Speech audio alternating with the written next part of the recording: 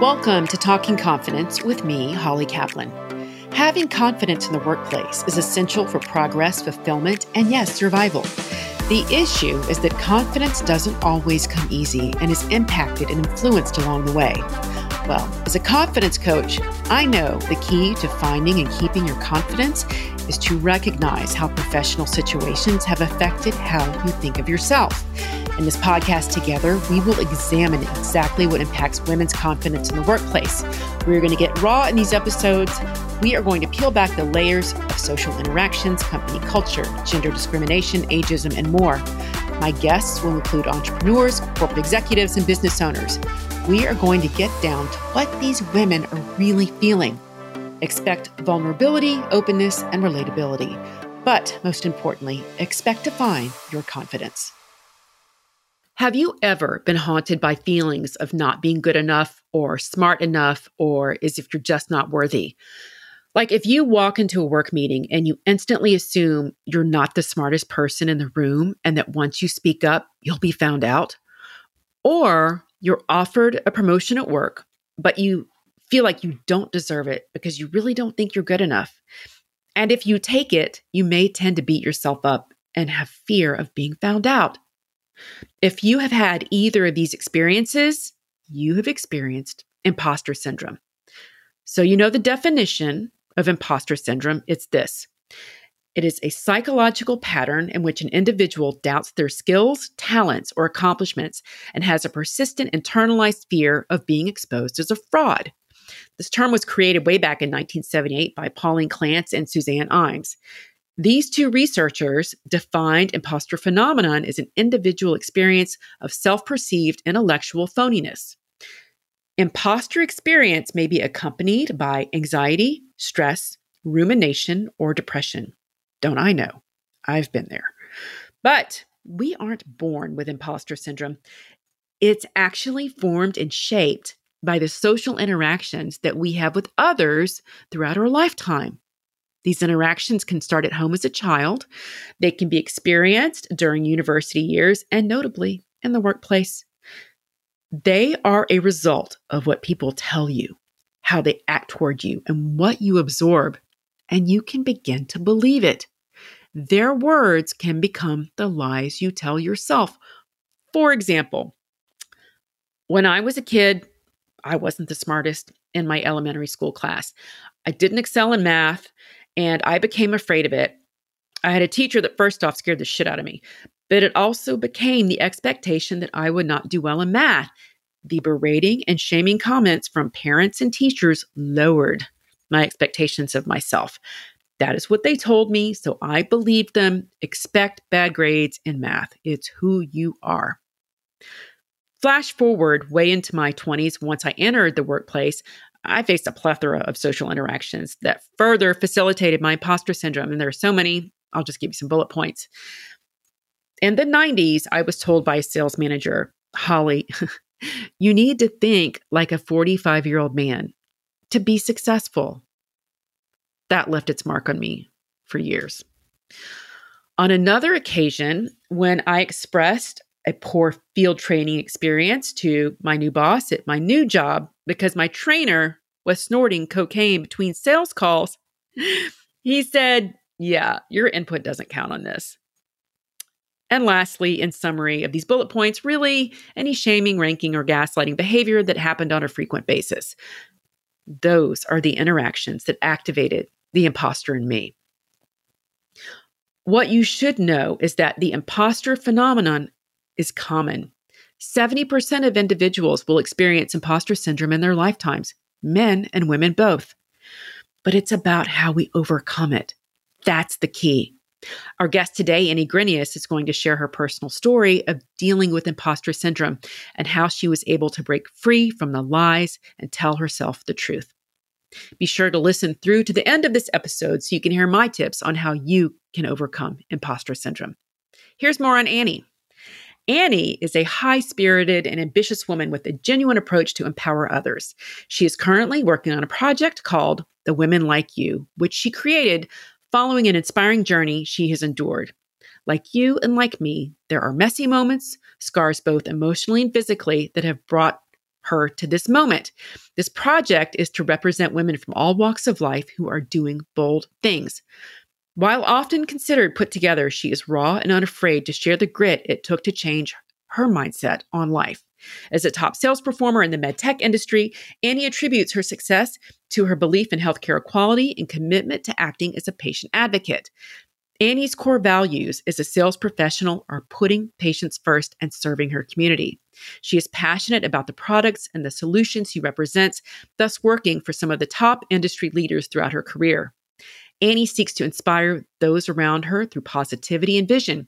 She's highly collaborative and acts as mentor to incoming sales professionals, as well as her esteemed peers.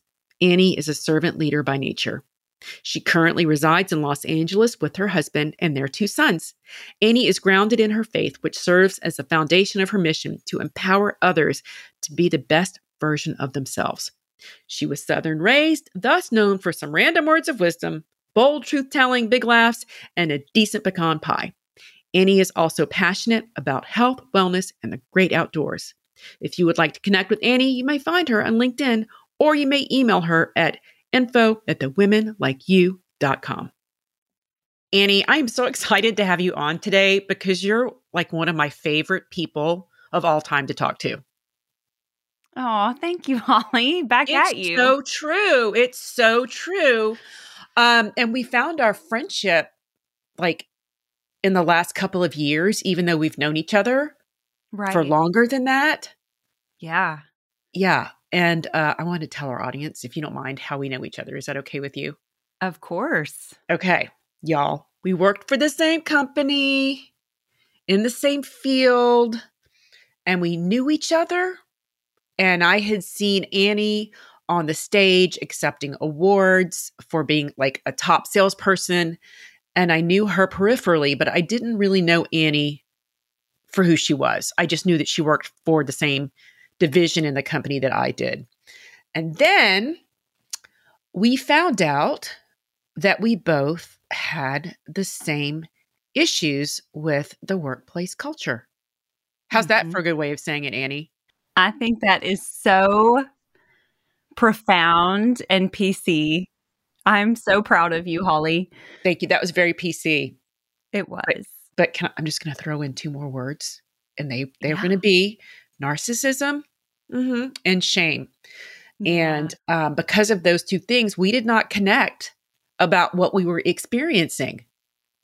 Right. It's like we didn't want to talk about it. We didn't want to talk about the culture that was around us. When you're in it, everyone has a different degree of threshold. Right. And you don't even know how to name it sometimes. Mm-hmm. And so we were experiencing very similar things, even from some of the same people, but didn't really know how to independently manage it. No. And I think what's so amazing about what you've done is you left that organization with a mission to heal and define and drive purpose. Thank you. And it's just been so amazing to watch. Again, to everyone listening, I watched Holly peripherally because I was like, whoa, she wrote a book about her experiences. I never thought you were crazy. Yep. And can I say a funny story? Please. One individual in the company at the time was so narcissistic that he actually thought he made your book. I think that is so entertaining. That's really entertaining. Dude, you did not make the cut. You did not make the book. There was even arguments I'd overheard that they were like, I think I did that. No, man, I did that. And I'm going, years later after getting to know you and kind of understanding some of our journey in different facets, I literally thought back on that and I thought, wow, there was so much narcissism that they actually were competing to be a star in your book. Okay, that's awesome. That's really hysterical because they didn't even realize it. Like, no, dude, that's me. No, it's me. And it's funny because I had other people contact me out of the blue about the book, Surviving the Dick Click, A Girl's Guide to Surviving the Male-Dominated Corporate World. And they're like, I think that's me. It's like everybody looked at those experiences and could relate to them. And they thought that they were in that experience, which is a little scary at the same time, you know? But that's very funny about the narcissist fighting to be in the book. I should have just put their names in it if they wanted to be in it. Or write another one. We can do 2.0. You could do a revision. And totally. We could do it again. It's funny, but I will say, just so people don't get the wrong impression, it just takes 1 or 2 or 3 people to create that experience. Sure. Right. There were so many amazing people that we still hold relationships with that I think we just recently also discovered. I'm like, I know that person. I love that person. Yeah. And so working there during that period of time was rewarding in a lot of ways. Yeah. But it takes 1 or 2 people to to create a culture and then, create a lot of animosity as well. Yeah, that's all it takes. That's all it takes. And that's actually a perfect segue into our topic today, which I mentioned in the intro, which is imposter syndrome. And I will say that those behaviors in that culture will feed one's imposter syndrome. And I'm hoping that this conversation today will reveal how those social interactions have an impact and how to overcome them. So I'm glad you're here to talk with me today, Miss Annie. Oh, absolutely. And I just want to preface that it wasn't until I went through a Spark session with you, a coaching session series, that I actually knew that imposter syndrome had a name. Yeah. I had no idea that what I had been experiencing my whole life until Summer spoke up and spoke out about imposter syndrome. And I thought, it has a name. Yeah. This makes so much more sense. It's not just a crappy feeling. It's branded. It's a thing. Imposter syndrome. This sums up everything. I'm better now. I'm better now. Oh, I know what that is now. Well, I'm glad you were on Spark, and that was a lot of fun. And I'm glad you got something out of that one. And we're going to talk about that in another episode because I do like that series and workshop. But let's talk about you before we get into questions for you today. Just tell us a little bit about you. Yeah, so I currently reside in Los Angeles with my husband and 2 sons. We have a nice, big, full life. I think another thing we have in common is we have a Greek family. Yes. Greek experiences. Yes. So we are a beautiful Greek family. We have so much fun with so much culture. I'm from the South originally, hence that twang. And so it's a lot of Opa y'all for me. It's a lot of Opa y'all, but we have a really good time. We're very outdoorsy, adventurous. We enjoy all the beautiful weather in Southern California has to offer and the vast terrain. So we're very active in a variety of ways. Let's go right into imposter syndrome because I know you have a story. Annie, tell me about your experience with your own limiting beliefs. When did they start for you and how? Yeah. So, Holly, for me, it's a narrative that really started in childhood. I had a rigid upbringing in the South. Mm-hmm. I had a ruler in my bedroom to measure the top of my knee to the base of my shorts as to not be judged. And so frequently judged in the South. It's kind of a common theme. Lots of you can't, you're too loud for a lady. You really shouldn't do that as a girl. And I didn't feel as though I fit in much. It was very much square peg, trying to fit into a round hole. And I think that carried over into young adulthood. as a young woman trying to get started out of college. I was just conflicted with both excitement and fear of judgment, always being mindful of like, am I being too much, too extra, too loud? And so that, I was just always on my toes, right? Yeah, because you get used to living in those boundaries that are put in place by society. Because I remember the same thing. You couldn't be too loud. You couldn't be too boisterous. You had to be in a little box and be sweet and nice and polite. And I don't think either of us are really that anyway. Sweet, nice, polite. What is that? Who? What? Who? Right. Exactly. So funny. And there's also, getting into sales, coming out of the gates of college, I went right into sales. It was such a great fit for my personality. But even with that, that rigid upbringing had a lot to do with, respecting your elders, respecting authority. Yes.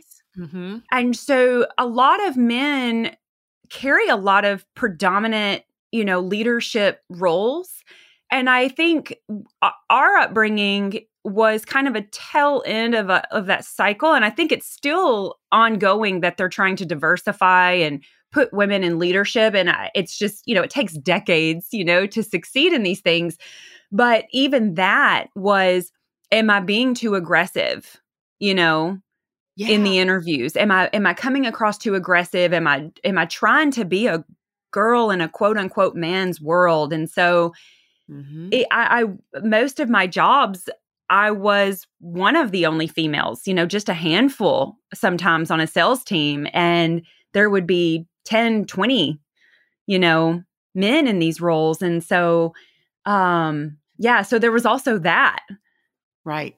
We weren't groomed or schooled to be in that environment.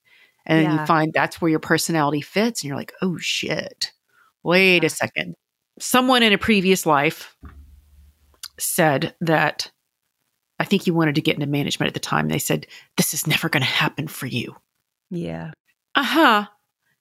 And there are certain people that will try to keep you at your lowest. And again, I think that's their shit. That's not yours. But the way it makes you feel that day and years later is where the impact is. How did those words affect you? Yeah, that specific experience affected me for a really long time. That was really where I started to deal with, how am I going to start telling myself the truth? Right. Yep. Mm-hmm. And so in that specific experience, it was following a series of awards and being told, if you don't come back strong the next year, everybody's going to think that, you're completely incapable of a promotion. And that that period of time was that consistent microdosing, right? Over a few years where I just kind of believed the worst in myself. And even though, Holly, I came back year after year as a top performer. Yes, you did. I didn't enjoy the reward. Well, they wouldn't let you enjoy it.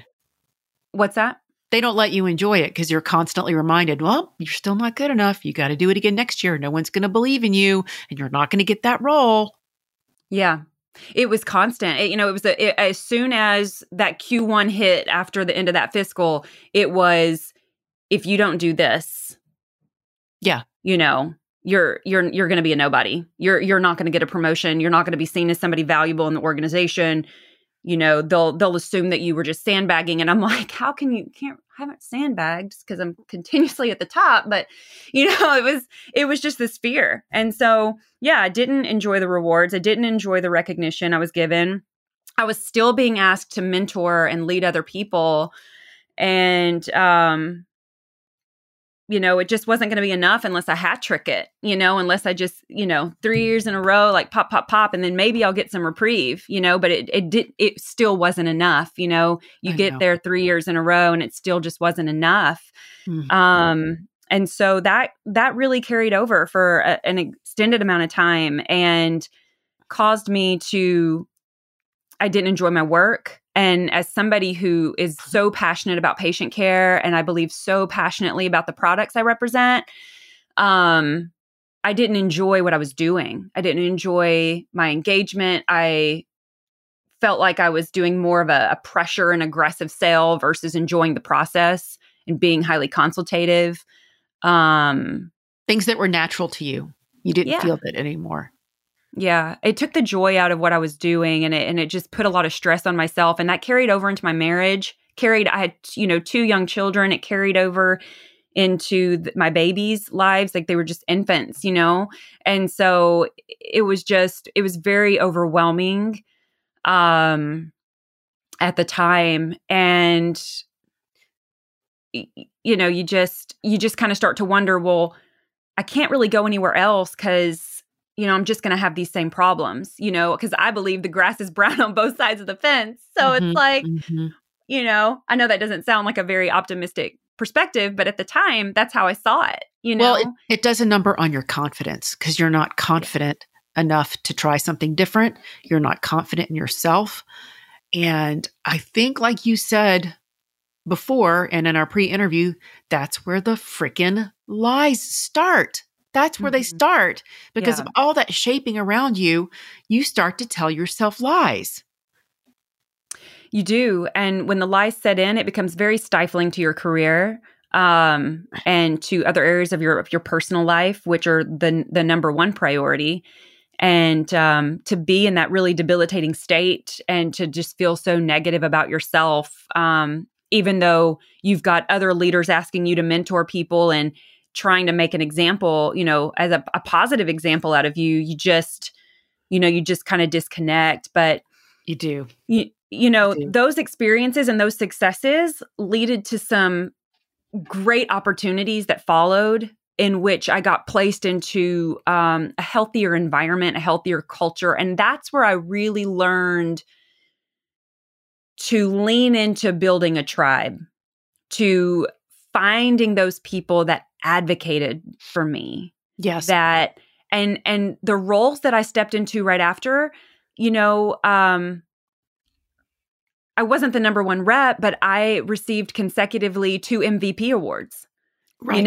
And other types of awards for coming into an organization and being able to do what it was that I love to do and being my authentic self. It was such a freeing opportunity to get out from underneath that leadership and go do something different. Yes.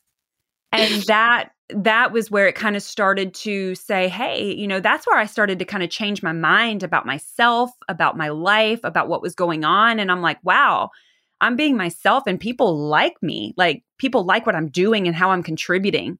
And I'm getting these other types of opportunities, and I'm getting these calls to do some unique projects and product launches and train people, right after the first year, they were like, you want to be a trainer and train other people to do whatever it is you're doing? Right. And I with the feedback that was given me was that I had a really good mindset. I had a growth mindset. And that was because I was leaning into doing this work of discerning between truth and lies. Which I love. And that takes me to my next question. Mm-hmm. How do you stop believing the lies? And what can happen if you don't? It really becomes, I mean, the examples could go on. We've got plenty. I've got some too, and I won't bore everybody with that today. That's another funny ones. Yeah, it's another episode. And just jaw dropping too. But the reality is that once you sit down, and I remember, Holly, having to sit down and write down what is truth and what are lies. Mm-hmm. What are the facts here? Why do I feel this way? Why am I feeling stuck? Why am I not feeling motivated? Why do I feel less than? Why is it that I keep performing well, but I'm not doing something good enough according to my leaders, right? Or my peers. And then I start to break that down, and I start looking at that list really in depth, and I'm going, wow, I have all of these truths that are actually lies. These are actually things that I've believed were true. about myself, my process, my work ethic, like, and that was that narrative of lies. And to think that I allowed for other people to influence my way of thinking, because I am a believer, Holly, that nobody can make you feel a certain way, but that they can influence and shape the way you perceive yourself. Exactly. Right? Well said. Yeah, they shape. Because how you again, feel things about could yourself. happen. You could have childhood trauma, or you could have traumatic experiences as a young adult, whatever it is. You could be sensitive in some fashion and nobody really know it and say something to you, and then it just kind of tacks on to the weight you're already carrying internally. I mean, behavioral health is real. Yes. But when you start looking at it, and I'm going, okay, there might be one or two things here that are truths, but the reality is every single one of these, every 20, 30 of these items, they're all lies. And I had to change my mind, right? I had to change the way that my mind worked. I had to go into a growth mindset and think about these individuals that are speaking to me. First of all, it's not about me. This is the same narrative that other people are hearing too. This is the same. Other people are going through this too. This isn't just, you're not so special that they're just picking on you, right? Even though you may feel like it because you're not talking about it. Yeah. And, but when you're in the thick of it, it's kind of hard to discern that. But when you take a step back and you start looking at what's around and you start hearing other people and you actually start to reach out. And I think one of the biggest lessons that I learned in the last several years of my career was especially when you're in a high functioning sales organization and you're with a lot of high functioning individuals, there's not a lot of reach out other than, oh, what'd you do to close the deal? There was never a personal touch. I mean, you and I never reached out to each other just to connect. Could we have solved something in the organization had we connected? I know. And so the challenge is a lot of people don't want to speak up or connect with other people because you're ashamed. You said it earlier. Yeah. Shame goes right hand in hand because you're like, I don't want anybody else to see my weakness. Right. Because you can't admit weakness or feeling discomfort. And I want to go back to something you said. When you said that you were in the thick of things, that's when imposter syndrome really gets you. That's when the trash talk is in your head and you're telling yourself you're not good enough. I don't deserve this. This isn't for me. I'm not good enough. Because that's where we, and a lot of women, get caught up in that way of thinking about ourselves. Sure. How did you feel at that moment or in those moments? And how was your confidence?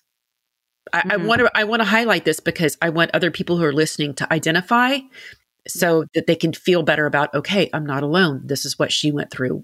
Can you please explain confidence and what that felt like at that moment? Yeah. Whew. I mean, it's pain. Yep. Right? Mm-hmm. I lacked a lot of motivation. My relationship at home with my family wasn't great. I didn't enjoy being around my family because I had so much on my mind. My health deteriorated. Sleeplessness, lack of sleep, lack of energy, lack of focus. And then you kind of start making mistakes, right? And then you really go into shame town. You really go into shame town because then you start seeing some errors that you're making and you're like, oh, maybe they're right. Yes. And it's because you're not focused and you don't have a healthy mind that you start overlooking things and things become bad habits. You are speaking the truth, Annie. You just broke it down. It's so true. That's how it evolves. That's exactly it. It's very self-destructive. Yeah. And I've spoken to a lot of women and even a couple guys, a couple men that have shared with me some experiences they've had.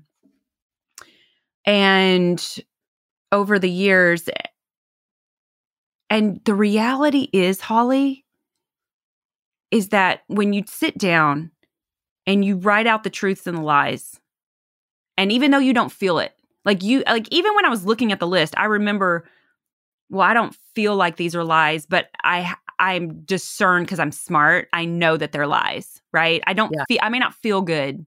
Yeah. But they're lies. And then you just start telling yourself, I'm not just going to do X to be good enough. I'm better than good enough.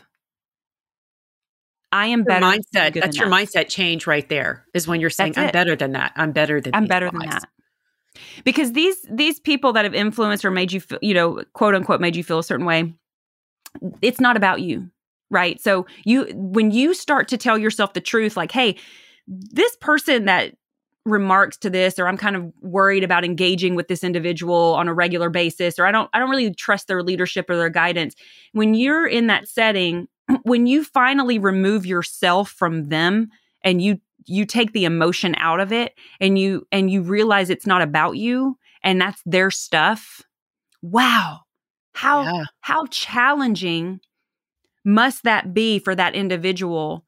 How unhappy is that person possibly inside, or so caught up in an area of their life that they have to make comments like this to multiple people in order to build something up internally? Like, how much work that takes for them. Like, that's draining. Like, I'm glad I am not that person. I'm glad I don't have that role. I'm glad I don't live that life. And you just take out the emotion, face the reality, and you can kind of settle into your skin a little bit. Yeah.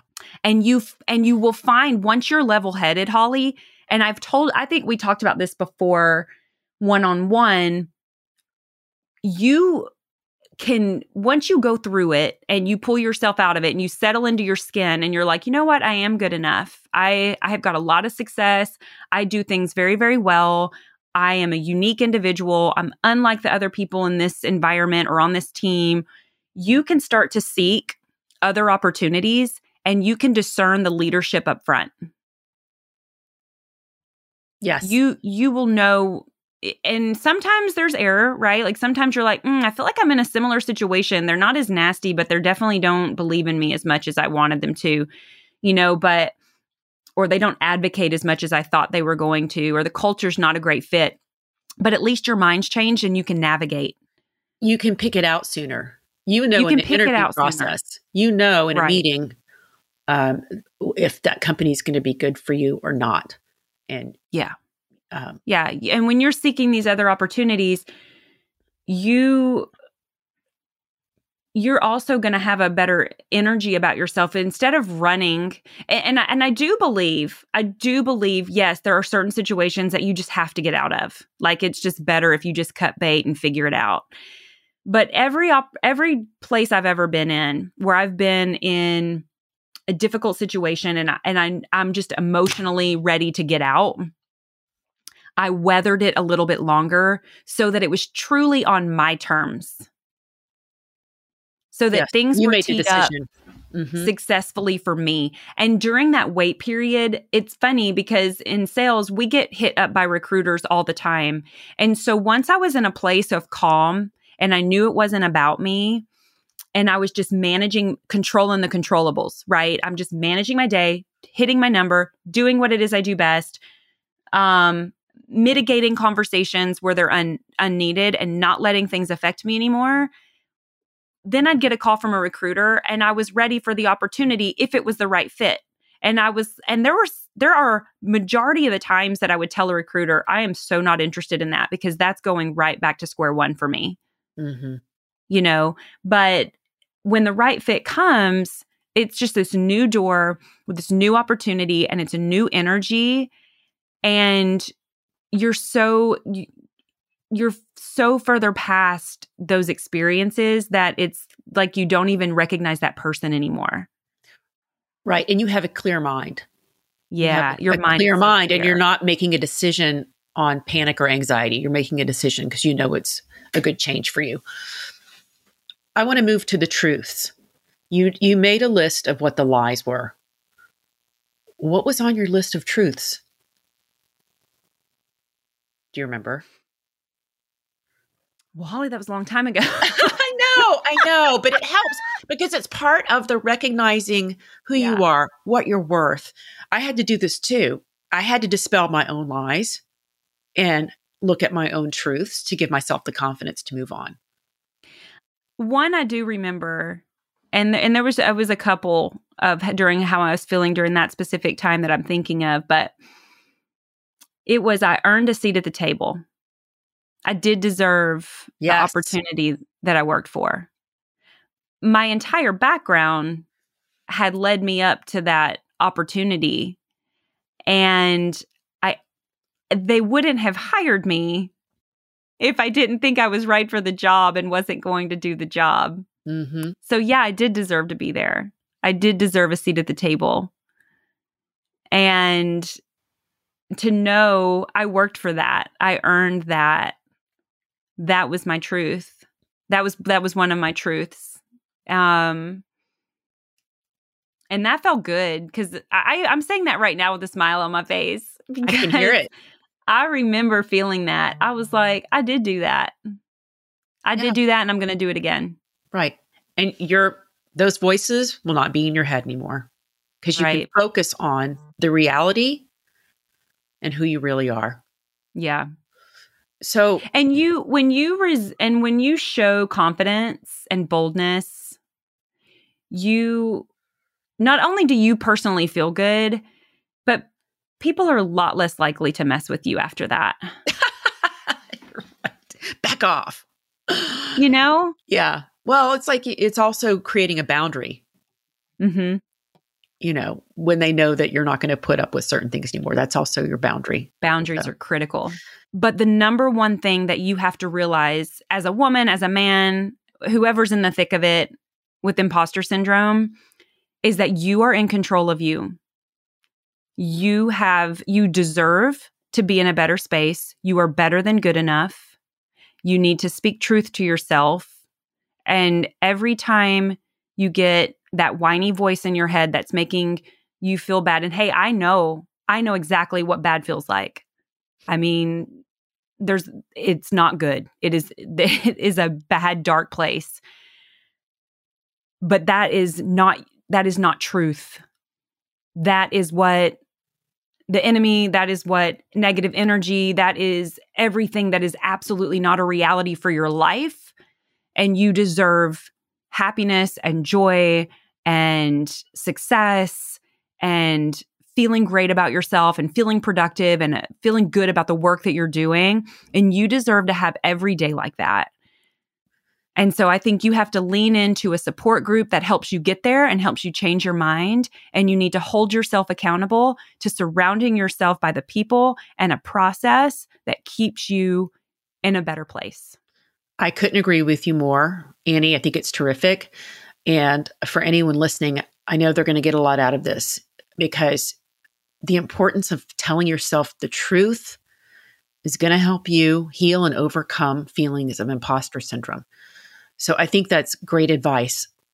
Anyone out there, write down your truths, write them down, make a list, remind yourself of everything that is wonderful about you personally and professionally. And you'll begin to feel differently. It changes the mindset.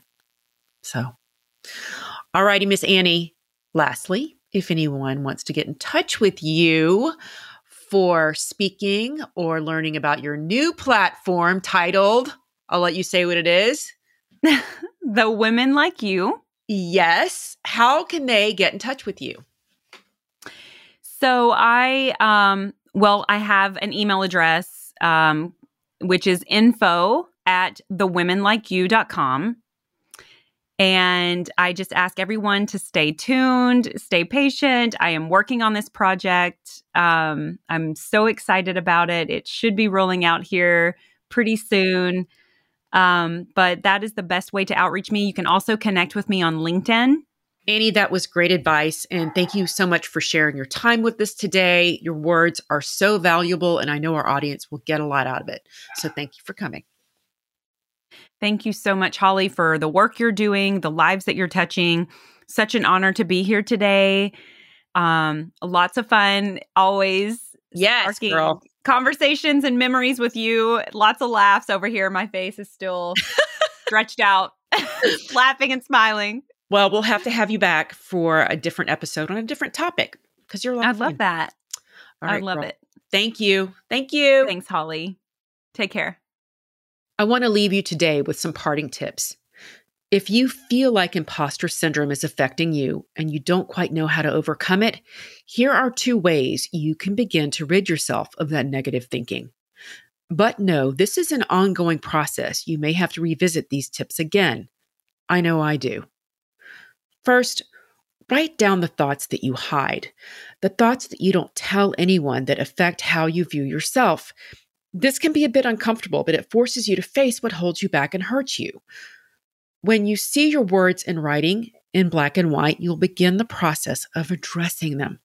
And they may seem silly or they may feel real.